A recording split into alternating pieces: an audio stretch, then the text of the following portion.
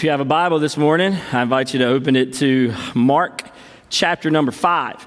Mark chapter number 5. If you are a guest with us this morning, welcome. We're very glad that you're here. Or if it's your first time in a long time, we've been working through a series for the last several weeks where we've been looking at different encounters that Jesus has had throughout the Gospels. One of the things that we have noticed after every time that somebody encounters Jesus, they leave that encounter not the same. And so we've been sharing some of those encounters and really just kind of seeking to apply them to our lives today. As we encounter Jesus, whether it's for the very first time when we gave our life to him, or whether it was this week in your personal time with Jesus, or maybe it was at some event or some retreat or some work project, whatever the case may be, what happened when you encountered Jesus? How did you leave there not the same? And so that's kind of what we've been talking about. We're going to continue talking about that today as we look at an encounter that Jesus has in Mark chapter 5. I heard a story. It was from a mom who was talking about a time when she was in high school. She shared with me about a time that she tried out to be a cheerleader her freshman year of high school. She didn't make it. That's oftentimes the case with many of us who try out for things. But thankfully, she had the next year where she was able to try out again. So she tried out her freshman year. She didn't make it, but she tries out again her sophomore year. And she shares the story. She says, one morning, all the cheerleaders came to her house to congratulate her for making the team. That was a normal thing. Whoever made the team, all the rest of the cheerleaders that were already on the team would show up and they would congratulate the new members. So they knocked on the door and they yelled, "Surprise!" And the cheering and the screaming began to ensue. Now, this girl in particular, this mom, she was thrilled until the mom who was driving the car with all the girls said, "Hold on, everybody. We went to the wrong house. It's not this Kathy."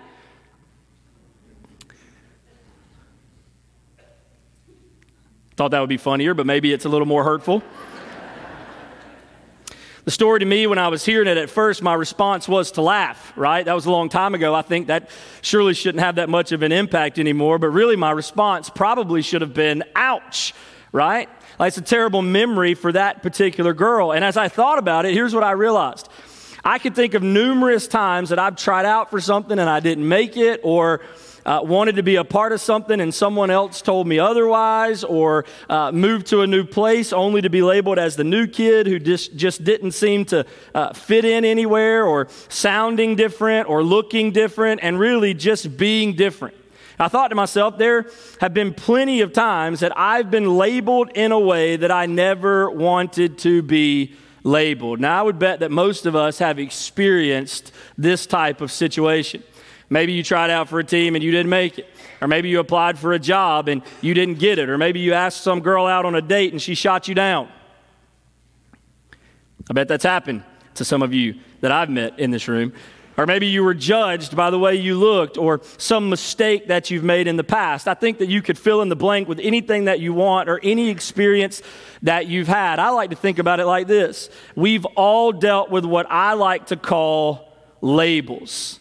Now, even beyond what others have labeled us as, we have also done some labeling of others. In fact, there are even groups that are labeled. I don't know if you know this, but First Baptist Church Saltillo has labels that people outside and inside these walls have placed on this church. And the truth is that labels are oftentimes not accurate. The labels placed on you and the labels that you place on others, think about the times that you've been labeled for one simple thing, or the time you've labeled others because of one simple thing. You may not really even know them, but you already place a label on them. Listen, labels are nothing new. They happened in the Bible as well. The most popular one that comes to my mind is a guy by the name of Thomas. Most of us don't refer to him as Thomas. We refer to him as the one time that he doubted something from Jesus, and from then on, he's been known as Doubting Thomas. This guy's a great disciple of Jesus. He does incredible things for Christ after his resurrection, but all most people remember is that he didn't believe Jesus was alive until he placed his hands in the scarred hands of Jesus, and from that moment on, he's been known as Doubting Thomas. One of the things I also know about labels is that they're hard to peel off. Have any of you ever experienced that moment when you were about to eat an apple I wish I could tell you that I've experienced more moments of eating apples, but that's probably not the case. But I can think about moments when I go to eat an apple at my house, and the first thing that you have to do is fight to get that little sticker off, that little label off that's on the apple. And what typically happens is you fight so much that you eventually bruise or cut or damage the apple, or you're like me and you just go, you know what, what's a little piece of paper, and you eat it. Labels can be hard to peel off. Now listen, labels are a big deal. I'm certainly not denying that. They have the potential to hurt people. They have the potential to make people feel great. Labels have a lot of power over our lives. As a matter of fact, just think about some of the people that we've talked about in this series over the last several weeks. We talked about a name, Zacchaeus, who was labeled as a tax collector. We talked about a guy named Nicodemus, who was a Pharisee. We talked about the woman who was caught in adultery. Do we know anything else about that woman? No. All we know is about that one moment, that one decision. We talked about a blind man. We don't know anything about him, but you know what we call him? The blind man. Why? Because he was blind. That was his label. There was the paralyzed man. There was Barabbas, the murderer, who was spared so that Jesus would die. And there was Pilate, the one who condemned Jesus to death. There was the Canaanite woman. There was the woman at the well. There was the man with a legion of demons that no one wanted to be around, who was chained into a graveyard. We know nothing about him other than the fact that no one wanted to be around him. And then there's Peter, the disciple who denied that he even knew Jesus while Jesus was dying for the sins of the world. And I thought to myself, all of these have something in common. They all have labels, but I thought about something else. They have another thing that's in common. Every single one of them left their encounter with Jesus not the same. Which made me think about a question for this morning. What if you could change whatever label you may be carrying? What if you could change the label that others have placed on you, regardless of how long you've been known that way? Danny, you don't understand. I've been divorced and I can never peel that label. Danny, I've been addicted to drugs or alcohol, and I can never peel that label. Danny, I've abandoned my kids. I can never peel that label. Danny, I've made so many mistakes. I can never peel that label. People will always think of me the way they think of me. Danny, I've gossiped. I've cheated. I've betrayed. I've lied. I've abandoned. You fill in the blank. Listen, I don't care what the label is that you have on your life. Every single one of us have them. But what if you could change it? I got some bad news. You can't. But I've got some good news. Jesus can. As a matter of fact, I got a silly little statement that you may think's a dad joke, and it's okay if you giggle, but I really do believe it. Here's the statement. Jesus is able to change your label. You say, Danny, what do you mean? Let me read this story to you. This encounter of Jesus, it's in Mark chapter 5. I'm going to start reading in verse number 25. Let's look at what happens in this encounter with Jesus. It says, and there was a woman who had a discharge of blood for 12 years and who had suffered much under many physicians and had spent all that she had and was no better, but rather grew worse. She had heard the reports about Jesus and came up behind him in the crowd and touched his garment. For she said, if I touch even his garments, I will be made well. And immediately the flow of blood dried up, and she felt in her body that she was healed of her disease. And Jesus, perceiving in himself that power had gone out from him, immediately turned about in the crowd and said, who touched my garments? And his disciples said to him, you see the crowd pressing around you, and yet you say, who touched me?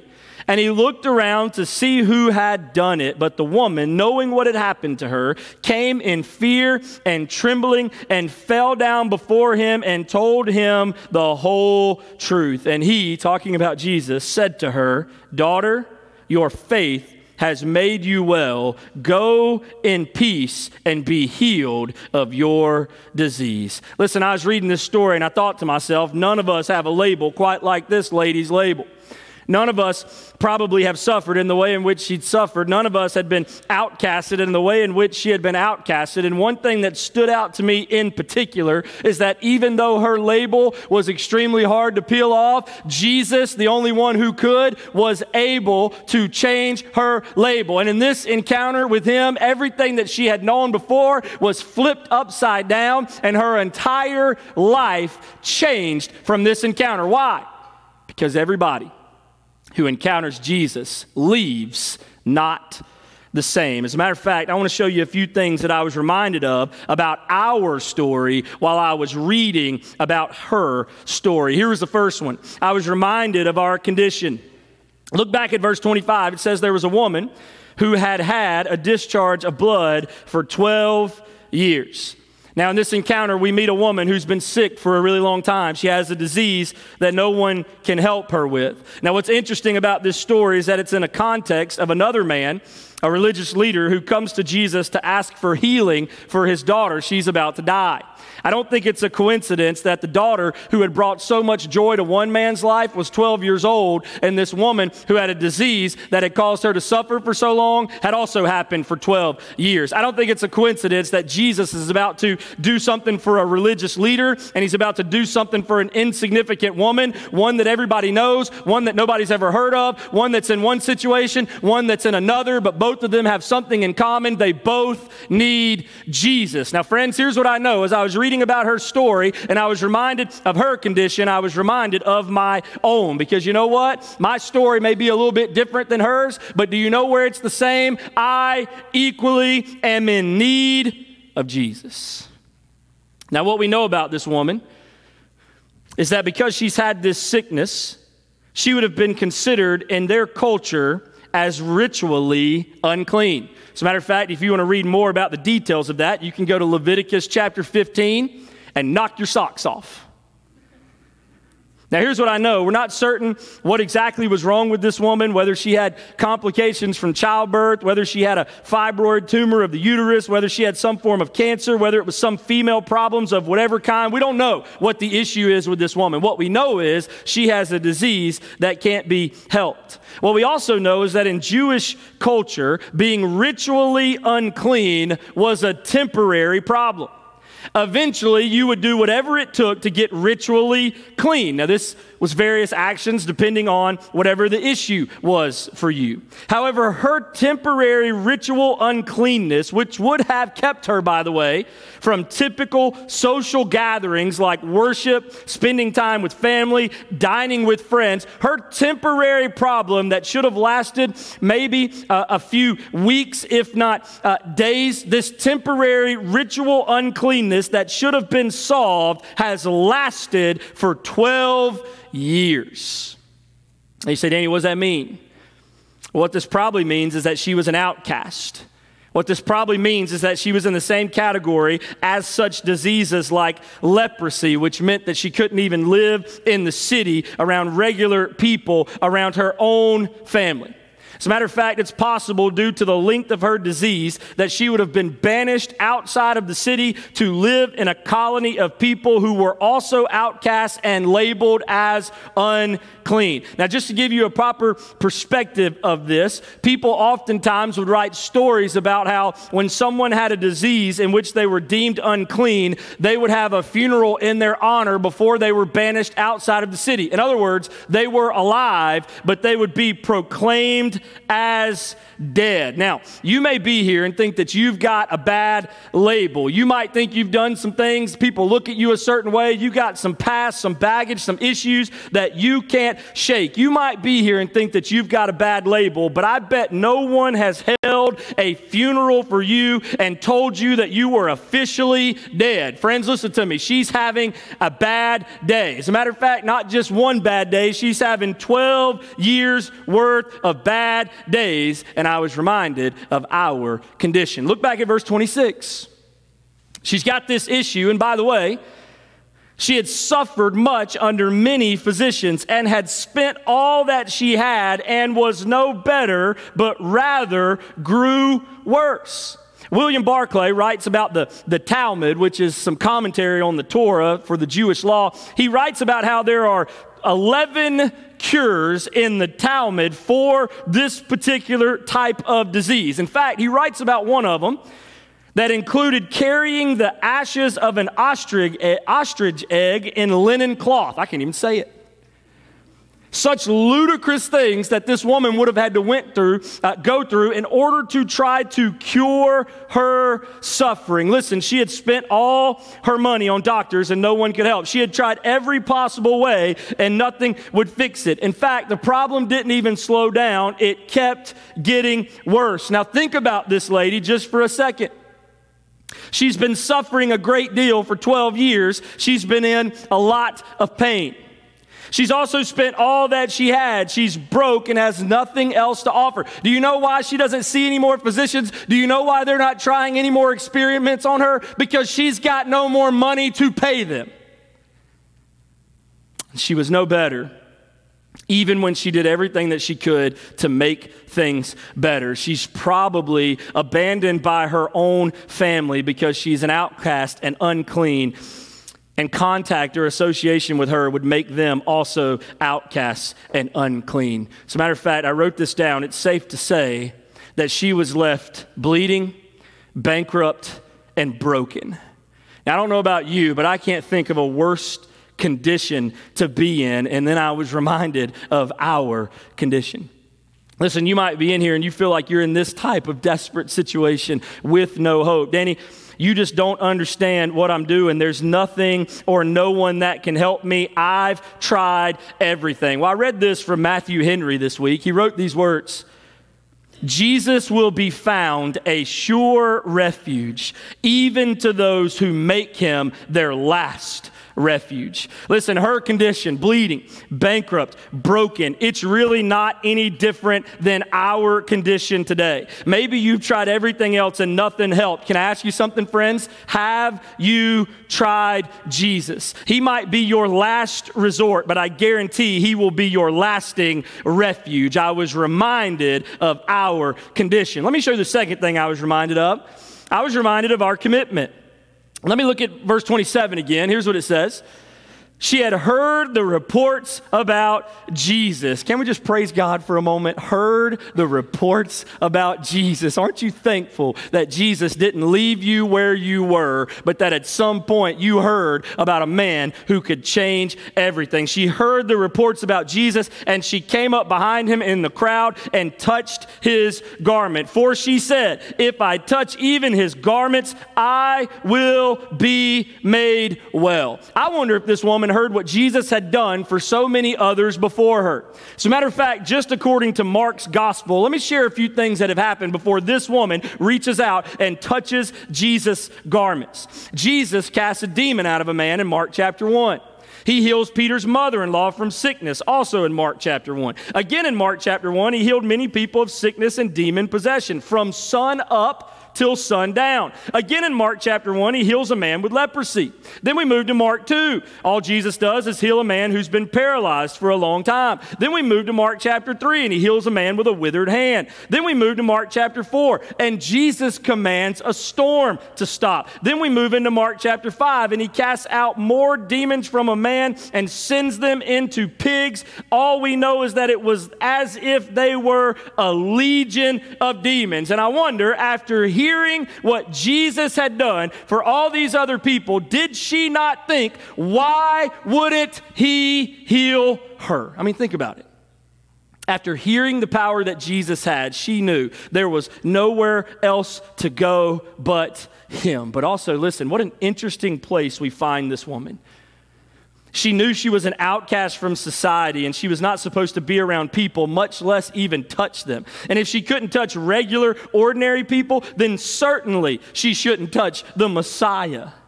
As a matter of fact, Matthew's account gives us a little more detail to her faith. It says, and behold, a woman who had suffered from a discharge of blood for 12 years came up behind him and touched the fringe of his garment.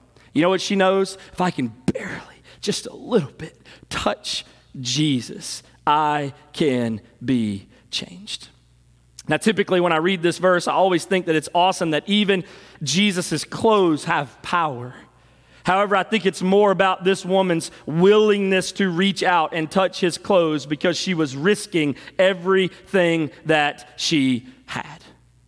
Also, I wonder if her shyness was really about how unworthy she felt to even be in Jesus' presence. I think about other moments in Scripture where this is true. Think about John the Baptist when he described Jesus in John chapter 1, verse 27, when he said, "Even he who comes after me, the strap of whose sandal I am not worthy to untie." Or I think about Peter back in Luke 5:8. When Simon Peter saw it, he fell down at Jesus' knees saying, "Depart from me, for I am a sinful man, O Lord." Also, I think about this particular woman and I go, wasn't she worried that she would make Jesus unclean? And all I could think about was this: if diseases listen to his command, she had absolutely nothing to worry about. So look back at verse 29. Look at this. And immediately she reaches out, she touches his garment, and immediately the flow of blood dried up, and she felt in her body that she was healed of her disease. All it took was touching the clothes that Jesus had on to get healed of her disease. She was right. She was right in thinking that if she only touched him, her life would be changed forever. She didn't have to bargain. She didn't have to beg. She didn't even have to have a conversation with him. All she had to do was reach out and trust. And I wonder, I thought about this. I'm reading this scripture and I wonder, what would it take for some of us to get bold and crazy enough to let go of everything in our life that's holding us back and reach through it all to take hold of Jesus? C.S. Lewis wrote that pain plants the flag of truth within the fortress of a rebel soul. I thought how many rebels might be in the room today who need to realize that there is something better than the pain that you live in. There is a Savior who can rid you of it all if you will commit and reach out and trust in him regardless of what may be trying to keep you back. Listen, don't forget how Mark described what this woman did in verse 27. She came up behind him in the crowd and touched his garment. Listen, not even the crowd could hold her back this time. When we make Jesus our first priority, he will never disappoint. Listen, Jesus is right here, but it doesn't mean that you don't have to reach out. She had the commitment to reach out through the crowd, to reach out in her current condition. And I was reminded of our own commitment. Will you reach out and take hold of Jesus? By the way, she wasn't healed before she reached out. By the way, she didn't get everything perfect. She didn't get everything together. She didn't get all churchy and all good enough and all, I got to get these things right before she reached out. No, it was in the moment where she realized she had nowhere else to go and her condition was beyond anything she could ever do, that she had to step through the crowd and reach out and risk it all and say, I trust that he can do for me what no one else can do for me. And I thought to myself, who in this room will have that kind of commitment today? To say, Jesus, I don't care what it takes. I don't care who sees me. I don't care who knows. I don't care who's watching. I don't care what the crowd may think or not think or who wants to try to hold me back. I'm not going to listen to the lies anymore. Jesus, here I am. I am reaching out for you. I was reminded of our commitment. Let me show you this one too, though. I was reminded of our confession. Look back at verse 30. And Jesus, perceiving in himself that power had gone out from him. By the way, I wonder what that must feel like. Perceiving in himself that the healing power of Jesus had went out from him, immediately turned about in the crowd and said, who touched my garments? He knew, right? Immediately he knew power had left him. Someone had been healed. Now here's what I thought. I was reading this and I thought to myself, couldn't Jesus have just kept on going? Couldn't he have just ignored this moment? No one else knew it happened. Everybody else is pressing around him. Who cares, Jesus? Just keep on walking. In fact, he doesn't even have to stop to find out who touched his clothes because Jesus knew exactly who touched his clothes. Why? Why stop? I think the reason why he wants to make her known is because Jesus isn't interested in redemption without relationship. Can I tell you that again, friends? Listen to me. He's not interested in saving you and leaving you. He is interested in redemption that only moves into a relationship that will last for the rest of your life. Don't miss this, because listen, here's what I know. Some of us might want salvation without submission.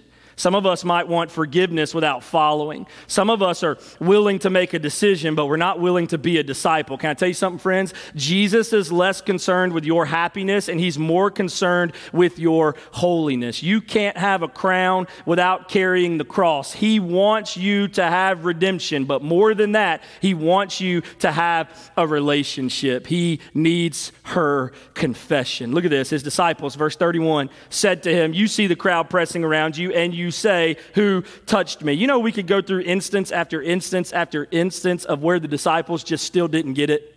Matter of fact, I'm not going to share them all with you because we might be here for a little while, but here's what I know. They just continually miss what Jesus actually desires from their lives. I wonder if there's anybody in here this morning who right now you're hearing about this condition, you're hearing about this commitment, you're hearing about this confession, you're looking at this woman's life and you're thinking back on your own experience and you're saying this, "I think I missed it."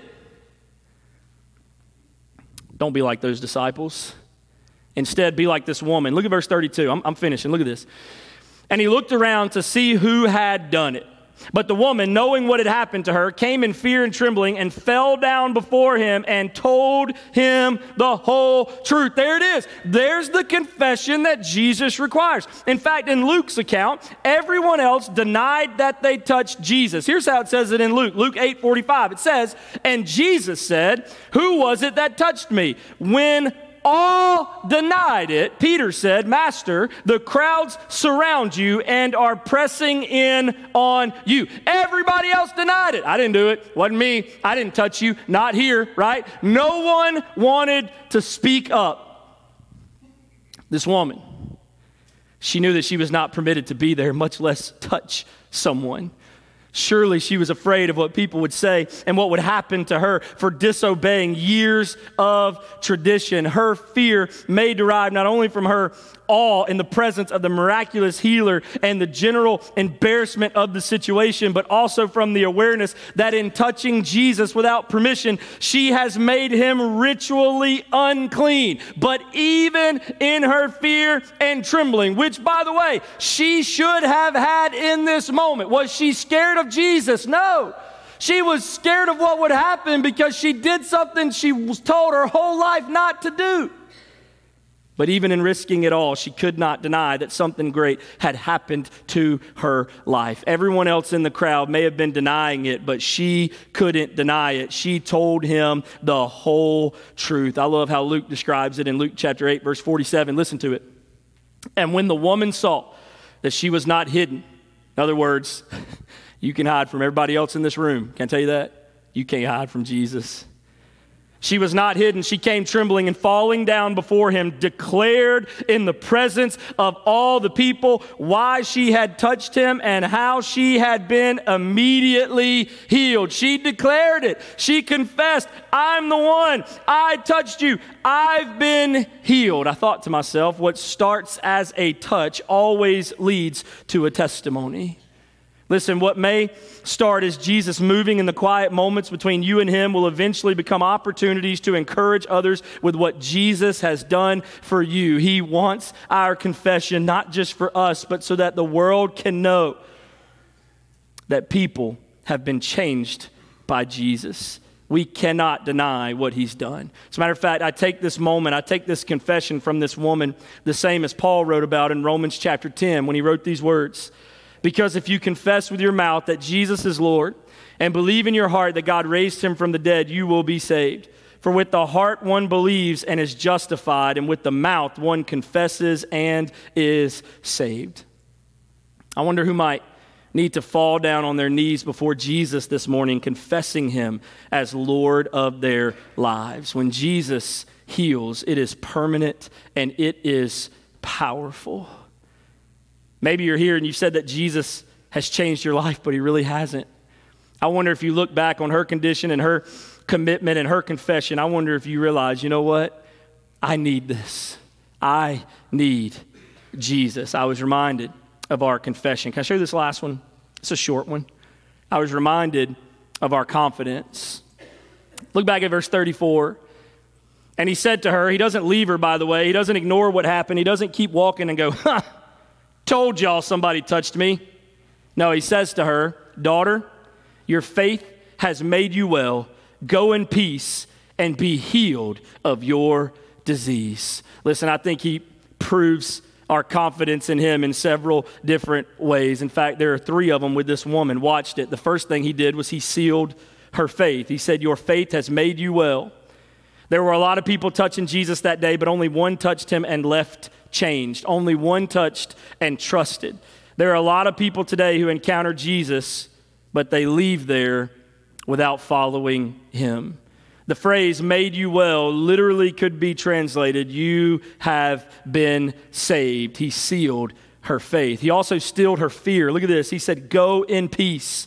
She no longer had to be an outcast. She was healed not only from her sickness, but also from her separation. She could finally live her life. He stilled her fear. He also secured her future. Be healed of your disease. No more suffering, no more pain. Ultimately, no more separation from society or from the sanctuary. As a matter of fact, listen to me. Jesus does something here that he never does anywhere else in the Gospels. He calls her daughter. She goes in a moment from diseased to daughter. She goes from cast out to child. She goes from outcast by others to overwhelmed by the mercy and grace of Jesus. In one moment, she is given a new label. She is accepted. What about you in here today? Do you connect with this encounter as much as I do? We've all been hit with labels throughout our lives. They could be our own labels or maybe a label that someone else has given us. However, listen to me, friends, Jesus is able to change our label. You say, Danny, what does that look like for me today? Well, let me just throw a couple things at you. Maybe you're reminded of your condition today. Maybe you also feel like you're bleeding and bankrupt and broken. Can I tell you something, friends? Jesus waits for you today. Maybe you're reminded of your commitment today. Are you willing to reach through the crowd in order to get to Jesus? Are you willing to courageously come to Christ even though the crowd around you has always tried to hold you back? Can I tell you something, friends? Jesus waits for you today. Maybe you're reminded of your confession today. Have you confessed your sin and brokenness to Jesus and confessed him as the Lord and Savior of your life? Confession is demanded for change to be delivered. Jesus waits for you today. Listen, maybe you're reminded of your confidence today. Don't forget that Jesus is the one who redeemed you. Jesus is the author and perfecter of your faith. He is the one who casts out all fears. He is the one who holds your future in his hands. Do you need to be reminded of your confidence? Can I tell you something, friends? Jesus waits for you today. Listen, don't let anything in your life label you other than Jesus. He is all we need. Will you let Jesus, the only one who is able, change your label? Listen, I don't know where you are right now this morning. No idea. I don't know what kind of things you're struggling with. I don't know what the Lord's been showing you. I don't know what you need to step out on, and you've been unwilling to step out on it. But can I tell you something? Where you've been and what you've done and what your life looks like, it really doesn't matter right now from this moment on. I don't care about your past. Jesus wants to redeem your future. Will you surrender to Jesus today? Can I tell you something, friends? Jesus is waiting on you. Let me pray. Father, we love you. Thank you. Jesus, you are awesome.